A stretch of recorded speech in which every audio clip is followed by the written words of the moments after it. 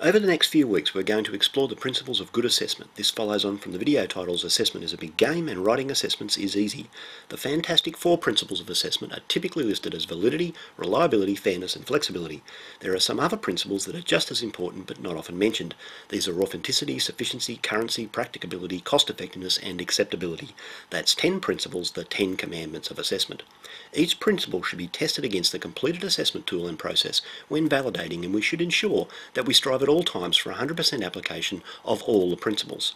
The reality of the assessment design process is that we will most likely not be able to achieve 100% for all or many of the principles.